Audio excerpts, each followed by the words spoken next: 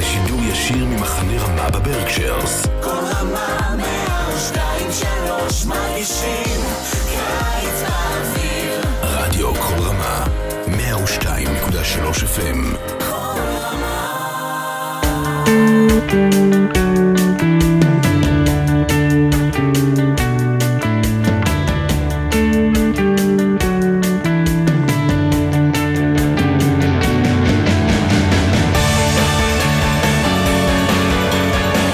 Shalom and welcome to another edition of Parsha Talk. I'm Rabbis Eliot Malomet in Highland Park, New Jersey, the Highland Park Conservative Temple Congregation on Shemet. And joining me, my good friends, Rabbi Jeremy Kalmanofsky, Chesler, New York City, Rabbi Barry Chesler, Solomon Schechter Day School, Long Island. It's great to see you. I feel like it's been a while. But we're done with Pesach. Yesterday was Yom HaShoah. We are in these days, these very, very special days in Israel. We'll talk about that, I hope, towards the end of our conversation. But this week is a double parasha, Tazria-Metsora, right, smack in the center of the book of Vayikra, Leviticus.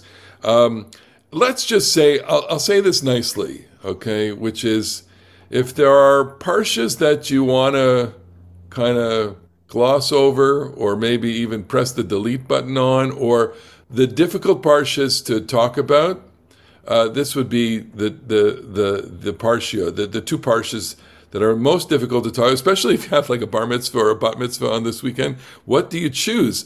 And so, and here, of course, I want to say every parsha is amazing, and this is an amazing parsha. But I'm going to turn to you and I'm ask you to make the case for something interesting or something that's compelling about this parsha, that say, okay, I'm not in a Tazria-Metsora year. So convince me that these parshiot have something to teach me, and take me there, take me into that world. So Barry, this is actually, this is in a sense it's not hard, because you said, and we take this as like an article of faith.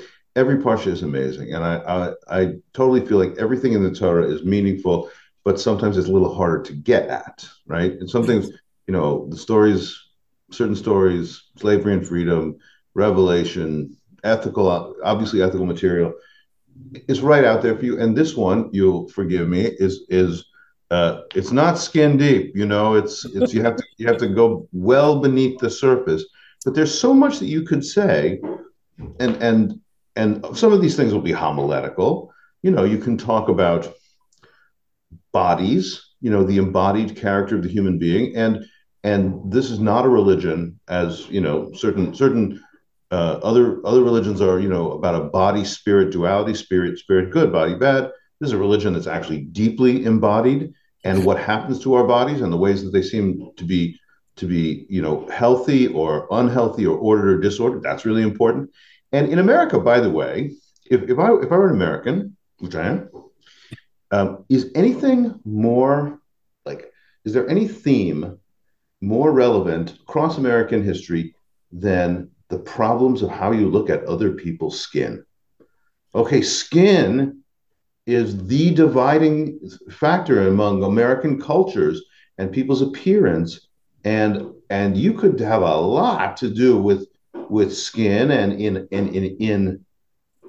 because there's a pun that at the beginning of the Torah, after Adam and Eve sinned, God makes them kutnot or with an ayin, and the midrashic and Kabbalistic tradition says that they used to have kutnot or with an aleph. They had bodies of light, and they became bodies of skin, and we have the light still within us, hidden by the skin. And you could go to a whole week's worth of beautiful homilies about skin and sex and birth and all these things wrapped up together. Okay, so you're kindling in me a memory of thinking about this, in which reading biologically the significance of skin. I mean, biologically, skin is, there may be one or two genes that encode the skin. We are 99.9999%.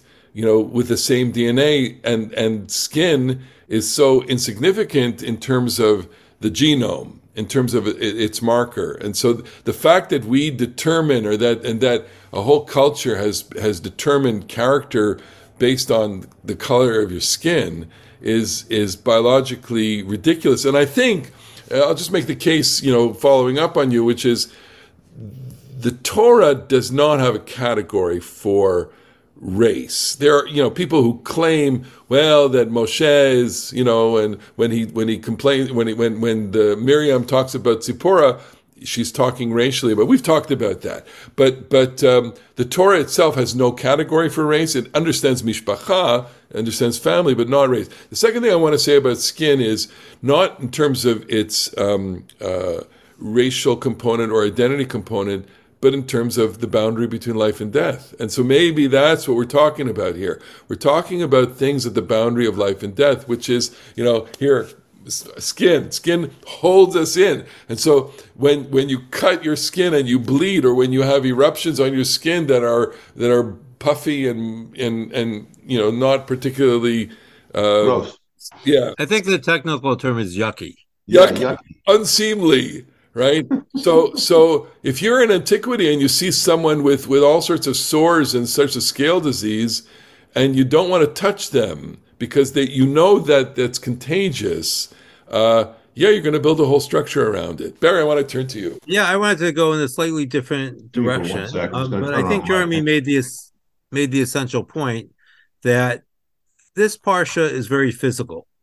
And we live in a culture where physicality is prized and beauty is prized. And the parsha reminds us that a good part of life is not beautiful, and bad things happen to our bodies, and we have to tend to them. We can't change our bodies. I was struck, Elliot, when you noted the separation between life and death, but skin also is what separates us from everyone else. Indeed. Our skin is the boundary of ourself. Yeah. And we sometimes forget that, I think, because we focus too much on other people's skin, that we all have the same skin, as it were. And, we're all, politely middle-aged men, and things are happening to our bodies. That's why we're so popular. Things are happening to our other bodies middle-aged men that are not so kind. And, you look in the mirror sometimes, and you wonder, what happened to me? I used to be so nice. And, this is a reality of life that we have to deal with. And as the Torah often does, it ritualizes this. So things happen to us that have to be tended to. And one of the interesting things here is that the person who tends to it is the ritual guy, the priest. Indeed. Okay, so let's focus for a second and ask, the Kohen has a very significant role here. Is the Kohen a physician, or is the Kohen the practitioner of rites? And to what extent is the Kohen looking at the individual, and to what extent is the Kohen looking at the blotches, the skin, or just trying to make categories here? What is the role of Kohen? Yeah. I mean, I don't exactly know how to answer that question. The instinct is saying to me that that healing, only in a modern world would we make a strong distinction there between a kind of a scientific practitioner and a spiritual one, or a ritual one. And we, if you needed a kidney transplant, you wouldn't worry about the spiritual state of the transplant surgeon. You would just go to him for his technical skills. But I think that ancient people would have seen those things. Biblical people certainly would have seen those things, and into the Hasidic tradition, which loves, the Hasidic tradition loves to make a basic kind of drash that the Rebbe is a kind of physician of the soul, right? That sees what's wrong with the person, and that the skin blotches or the discharges or something about the person, and they know how to diagnose and change. And there's we have different kind of shamanistic traditions, and in Hasidut they love, they go on spiritual, the Rebbe has a spiritual journey up to heaven to get an answer, or there's folk healing and stuff like that. So I don't really think it's either or in this case. So I'm just thinking about the experience of praying with someone who is suffering an illness, which we do from time to time when we visit, or that's a different kind of prayer, and there's a different kind of spiritual experience with that. I certainly have deep recollection of when I in the pastoral care department, I did a pastoral seminar at Sloan Kettering, and when you pray with people who are suffering from terminal cancer, it's a different kind of experience, and what you bring in the moment there is really immeasurable, and people want to reach beyond. Of course, they want healing. They want healing. But the prayer it was Rabbi Pesach Krauss, Zichrono Livracha, who said his version of the Mishaberach was, "May God unleash the power, the healing power. May God unleash the healing power." And I've always thought about that in some way you don't know that if you're going to be healed, but you turn to a power beyond all of us to unleash the power within us, because the body does have a healing power to it. It's remarkable. And so that experience of healing is a spiritual prayer for healing when someone is in front of you, is a very, very powerful experience. So the other thing we might pay attention to here is the process that the priest takes to identify and to heal takes a fair amount of time. That this is not something that you can make a snap judgment and decide the fate of the person that you're investigating or treating, whatever verb we want to use here. That there's a sequence of events that has to take place because we're talking about a human being. And we often lose sight of the human being in front of us and focus on one aspect of that person. As we said before, the skin or skin diseases. And we've all had the experience ourselves or with other people when we see people that are misshapen or missing limbs. It's hard for most of us not to stare at those people as if that's all they are. Something that is identifiably wrong with them. And I think part of the ritual here is to remind us that life happens to real people in all of its glory, and sometimes it's not glorious moments, and we have to respond to the complete person. I think that's so on point, and a very important part of discussing this parasha, because everything you said is most true, and I think everybody, the three of us know, and I think all of our listeners experience that about seeing physical deformities, and we have some sense of the instinctive recoiling that people sometimes have around mental illness. There's a new book out by my congregant friend, and he's part of a rabbinic family, Jonathan Rosen, Michal Springer's husband, about mental illness, and a friend of his who with schizophrenia killed somebody, and the revulsion that people have when they come close to mental illness. The other day in New York, I saw somebody with unbelievably grievous, had some sort of unbelievably grievous head injury, and it's like had a huge misshapen head and a wound. It felt like revulsion. It was you couldn't take your eyes away. You couldn't look, and you couldn't look away.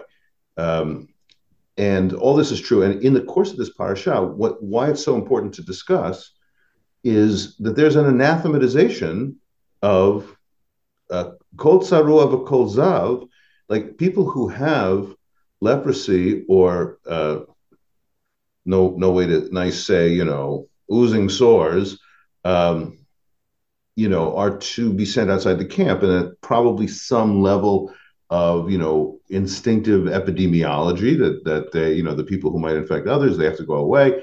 And so it makes you think about the way in which societies can anathematize the sufferer and isolate the sufferer. And we all know, in our own memory of like the AIDS epidemic or the recent, COVID things, so we got to get away from you people, got to get away. And that's quite unhealthy. for the sufferer. And so I just want to note that the rabbis, I think, they read the same Torah, and they don't have the same kind of methods of self-consciousness of like criticizing something, or they can't say, well, we disagree with that. They have to just they use their resources to sweeten the blow sometimes, right? So when it says that, this is chapter 13, verse 45, Vatsaru asher bo hanega, the person who has the leprosy affliction, begadav yufrumim, his clothes shall be torn, v'rosho yeparu, his hair made wild, v'al safam yeteh, he's got to wear a mask, v'tamei tamei yikra, and he goes out and calls, unclean, unclean. And it certainly seems like stigmatizing. It certainly seems like, making it just as bad as it possibly can be for that person. But in the Talmud, it says that he calls out tamei tamei, so that everybody will know that he is suffering and will pray on his behalf. Melamed shetzarich lahodia tza'aro l'rabim v'rabim mevakshim alav rachamim. That the sufferer should tell other people of their pain, and other people will pray for them, which to me is the sages saying, we got to find a way to touch an emotional kindness and not just anathematize the people who are having the hardest possible time. Where that's in the Moed Katan 15a. I'm going to use that. I used Barry. I used your vort last week in my Yizkor sermon. I got a lot of tread on that. I got a lot of mileage out of. I love it. It was say the bracha Dayan Amet for future acceptance. And this is a great one. Tamei tamei yivakesh rachamim. Okay. Well, you get lots of. I just want to add one thing, because what's often lost in the shuffle here is we're so conscious of the priest treating the person who is afflicted that we lose sight of the fact that the treatment is to bring the person back into the community. The person has to leave temporarily, but the idea is that at some point the person will be able to rejoin the community. And it's important for us to recognize that, because a lot of times we're busy excluding people that we don't think fit for one reason or another, and we don't look for ways to bring them back. Is this an idealized? You don't have to look on page 15a, by the way. I got to look on page 5a. I'm sorry. 5a. Okay, well, you got them 5a. Yeah. I just want to say are we romanticizing rabbinic culture in pulling these quotes? Because I'm guessing that they could be cruel like everybody else. Yeah, I mean, they could be. I don't think we're romanticizing. I think there's this expression that we're looking for a usable past. Okay. And the rabbis are the first people in our people that are reading the Torah in a certain way. And the question for us is, do we read it like the rabbis, meaning follow what they say, or do we read it like the rabbis and interpret the Bible in our own categories for our own day? And both are valid. Both are valid. Okay. Yeah. So I'm looking at the clock, and we're halfway through. And maybe this would be a good point to segue into the yamim, the very important days that we are in right now. Having just commemorated Yom HaShoah, we are now in what we call the Aseret Yemei Hodah, the 10 days of gratitude, culminating next week, Tuesday with Yom Ha-Zikaron, and then Wednesday Yom Ha-atzma'ut. 75 years for the state of Israel.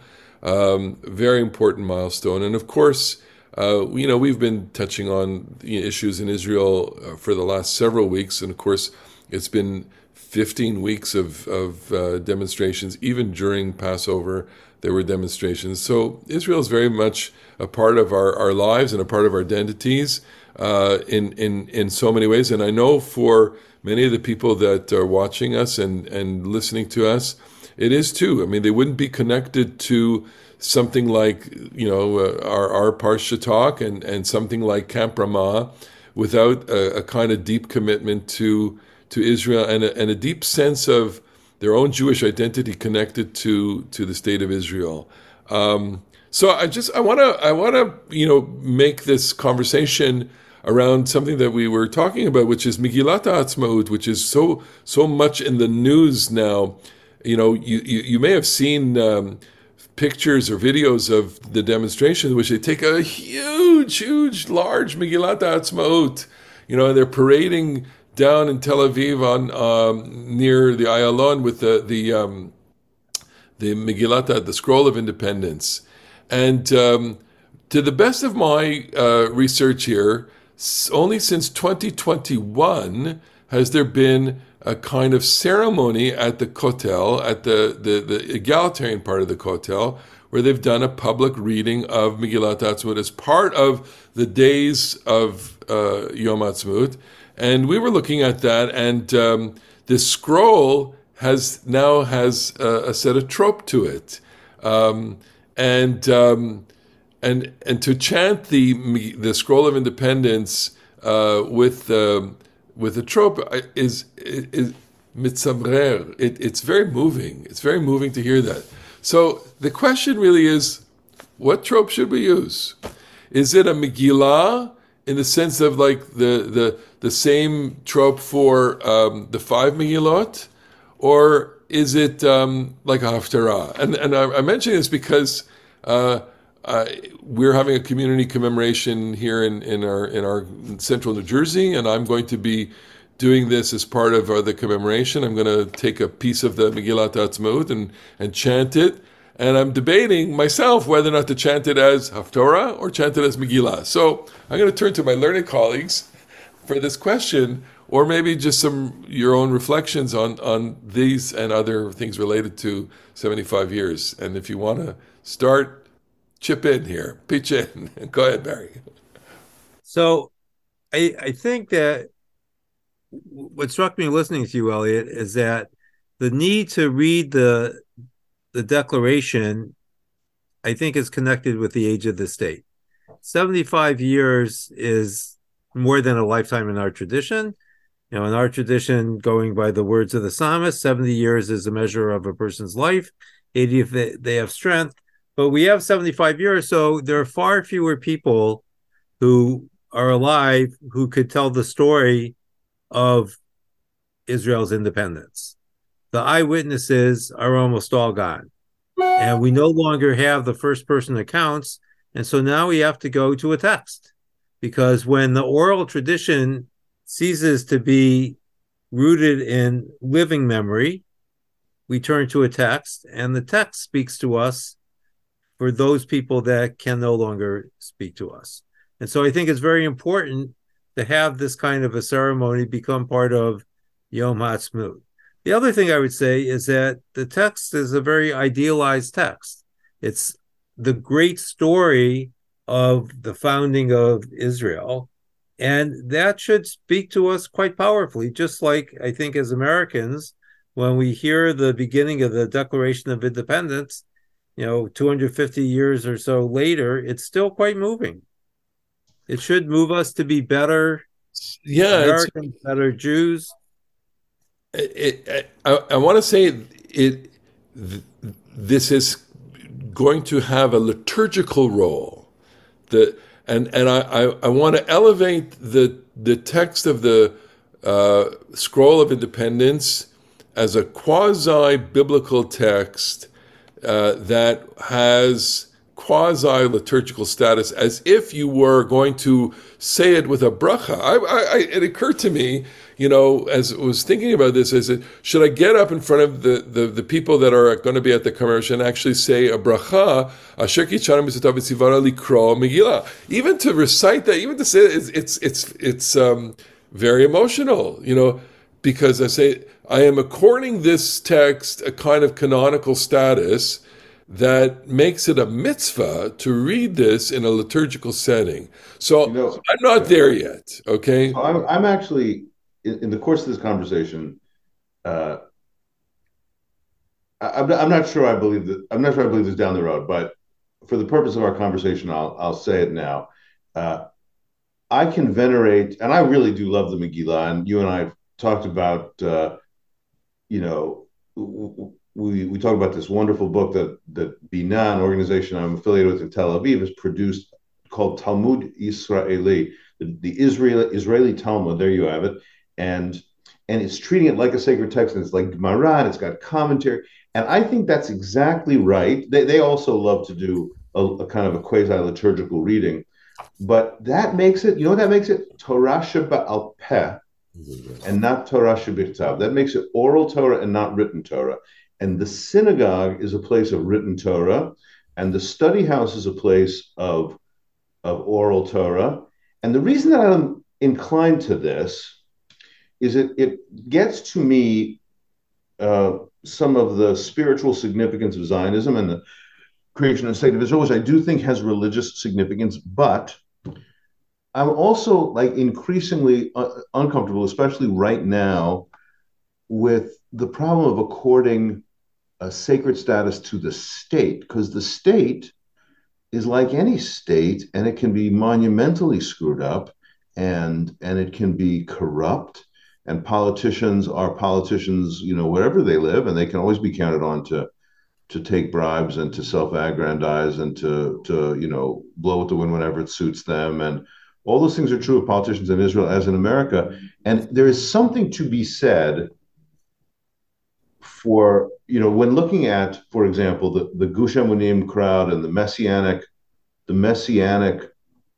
religious Zionist settlers, who I think have vastly over-identified religion with the political Zionism in the state of Israel. And comparing that to the Haredim, who said, the ultra-Orthodox, who said, like, not so fast, religion is religion, and politics is politics. I want to, like, maybe carry some brief for the moment for the Haredim to say, let's slow down a little bit before we identify Jewish religion with the state Medinat Yisrael. And so I started off this conversation thinking like, yeah, liturgical reading in synagogue. And now I'm thinking, well, maybe that's not exactly right. Okay. So, Barry, I mean, so. Yeah, so what I would emphasize is what is the really important aspect of the modern state of Israel? And I think it's the Yishuv, the settlement of the land of Israel. That what we prize, I think, overall is not necessarily the government, as you said, with all of its foibles, but the fact that Jews in large numbers have now settled in the land, and Jews in also large numbers come to visit that land, that it has become a center of Jewish life. And, we're living in a moment where the state of Israel's Jewish population is eclipsing the United States' Jewish population, so that Israel will truly be the place that I think Isaiah envisioned when he said, Ki mitzion tetzei Torah, that the Torah will go forth from Israel, because it is the largest Jewish community in the world. And that, I think, also has religious significance. And I think that, sometimes we get bogged down with the details that bother us rather than focus on the things that are transcendent. So, it's interesting, and I want to go back to what you said, Barry, earlier, because, it's not an accident, a coincidence that these rituals are emerging, in this time frame, and maybe if we could be a little bit historical, at what point does Torah reading become a liturgical act in ancient history? Well, I would go to Ezra standing at the water tower and reading and interpreting, right? That amazing moment where Ezra is standing and reading the Torah, and there are people that are there that are basically translating it and interpreting it as he's reading it. And that already is after the exiles come back from Babylonia. They are resettling in the land, and they need a founding document, and that's what he's doing. And so maybe what you're saying is we are subconsciously attentive to the passing of living memory to an oral memory into text. And so the reading of text then ought to inspire, the kind of discussion that is, codified in a book like this, and kind of and reaching its expression on the streets now as people, dramatize the Declaration of Independence in large parades, basically. And I'm looking for. I am looking for something emotional, and I'm looking for something liturgical, because, simply to recite the Hallel, simply that may not be enough. And of course, most people don't come to synagogue, don't come to minyan, but they will come to an event, a communal commemoration for Israel, especially if there's food, with it. And maybe that, and the opposite of this is, so we just commemorated the Holocaust, where there is, can you think of one? Also a Megillah associated. There's no canonical text. You can't, it's impossible. It would be impossible to agree on a canonical text for the Holocaust, because there is none. It's beyond canonization, in my, we have libraries, we have Masechtot. I always say, you have Masechet Vilna Ghetto, Masechet Warsaw Ghetto, Masechet. Well, what you would end up with, I think, is something in the short form, like the Book of Lamentations, which is 5. And it's the Book of Psalms, which is 150 chapters, drawn from a large time period of all sorts of expressions, that could somehow make itself into a fitting textual memory of the Holocaust. A few years ago, JPS published something, Abba Kovner, Megillah, Scrolls of Testimony. Mm-hmm. But it's unwieldy. It's a huge. It wouldn't make. And of course, Jeremy, you remember David Roski's published lots and lots of years ago, Nechteverter, Night Words, a liturgy for the Holocaust. So I don't know, but so we're looking for something. So back to my question. Megillah, trope, or? So I would recommend that you use more than one trope. Okay. That's a good compromise. I think there was a prophetic aspect to the Megillah Ha-atzma'ut, which would go with haftarah trope. And as we were talking before the show, Jeremy, pointed out that the Ketuvim, we understand, even if they're written B'Ruach HaKodesh, with Holy Spirit, they're fundamentally human texts. So that the text of Megillah Ha-atzma'ut is a human text, but we wanted to use it to approach the divine, so we use the trope from the Megillot. So the question then musically is, and it's nothing that we can really understand, is what has much more musical pathos. I actually like the Megillah trope better for this. Your sample. Right, so we have a difference of opinion. We have different musical taste on some things. The haftarah trope, when I started reciting it just to practice it, just to think about it, it brought tears to my eyes. It was that emotional. It was that, I read the haftarah for last day of Pesach, and it's an emotional time. It's before Yizkor, and I found myself choking up reading it because it's such an emotional thing. And of course, I also I have a chazaka in my shul to read the haftarah for Shmini Atzeret, because, as you know, that was my senior sermon. So, and it's emotional. I get emotional because the melody is emotional. Can't help it. I don't know. But so as long as we're talking about this, here we are recording this on Wednesday, the 13th day of the Omer, as we march our way towards Shavuot. But Yonatan Geffen died today or yesterday? Yeah, he died. Yeah. And Yonatan Geffen, this is just so crazy, mind-blowing. David Broza, the first song David Broza ever wrote, he wrote the music to Yehiyeh Tov, but it was the first song he wrote. Like, what is it? What is that? It's like your first song is an utter classic? How could that be?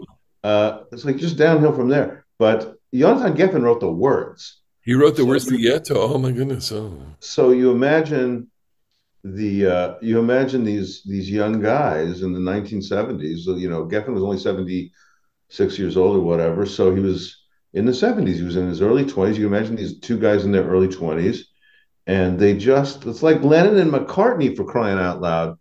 They just first time out of the blocks, they write a great classic. So Iyar was written in 78, I think, or 77. Something like that. Because it's got to be after Sadat, because it refers to Sadat. Okay, so I was in Israel as on the one-year program. That was 81. 81, 82. And David Broza came to perform at Mount Scopus, and he performed Iyar Tov, and the place went wild. It wasn't the first time that he performed it. Because I have a recording of it from like 1977 at New Okay, so it was already around. Yeah. Wow. So we have shtei ktuvim hamachashishim, two positions. Well, not ktuvim, two positions. Megillah trop, haftarah trop, and Barry, you're saying do them both, which is great. It's a great rabbinic conversation. And so I'll go back for the Beit HaMidrash, and it should be like the Gemara tune. In the land of Israel was founded, and they gave the world a book of books. But then you would have to translate it into Yiddish. Very good, very good. Okay. No, I think I'm going to do haftarah because I want the emotion. Right.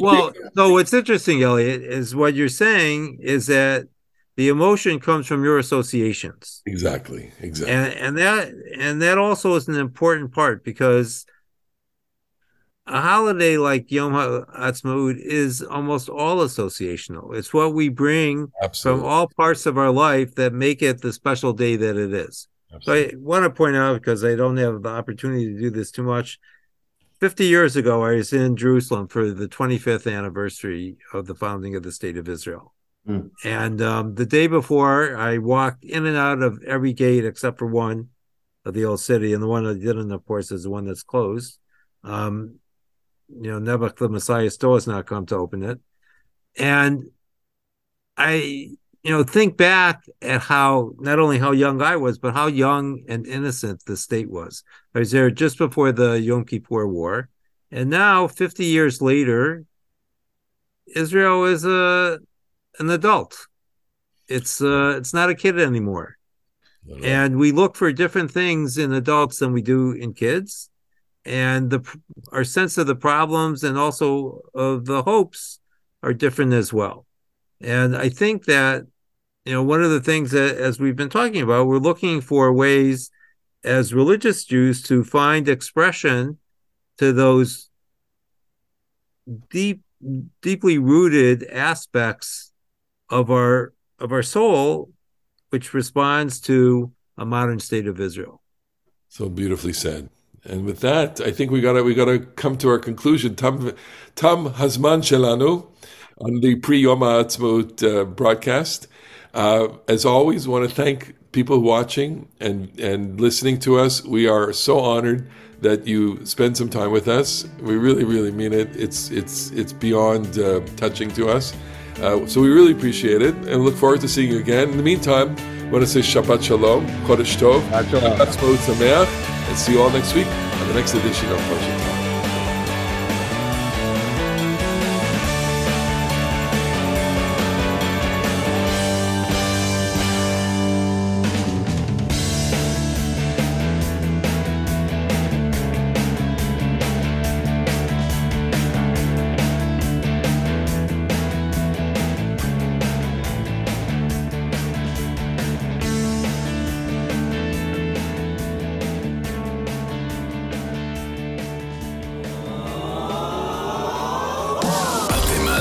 לשידור ישיר ממחנה רמה בברקשיירס. כל רמה 102.3 מרגישים קיץ באוויר. רדיו כל רמה 102.3 FM.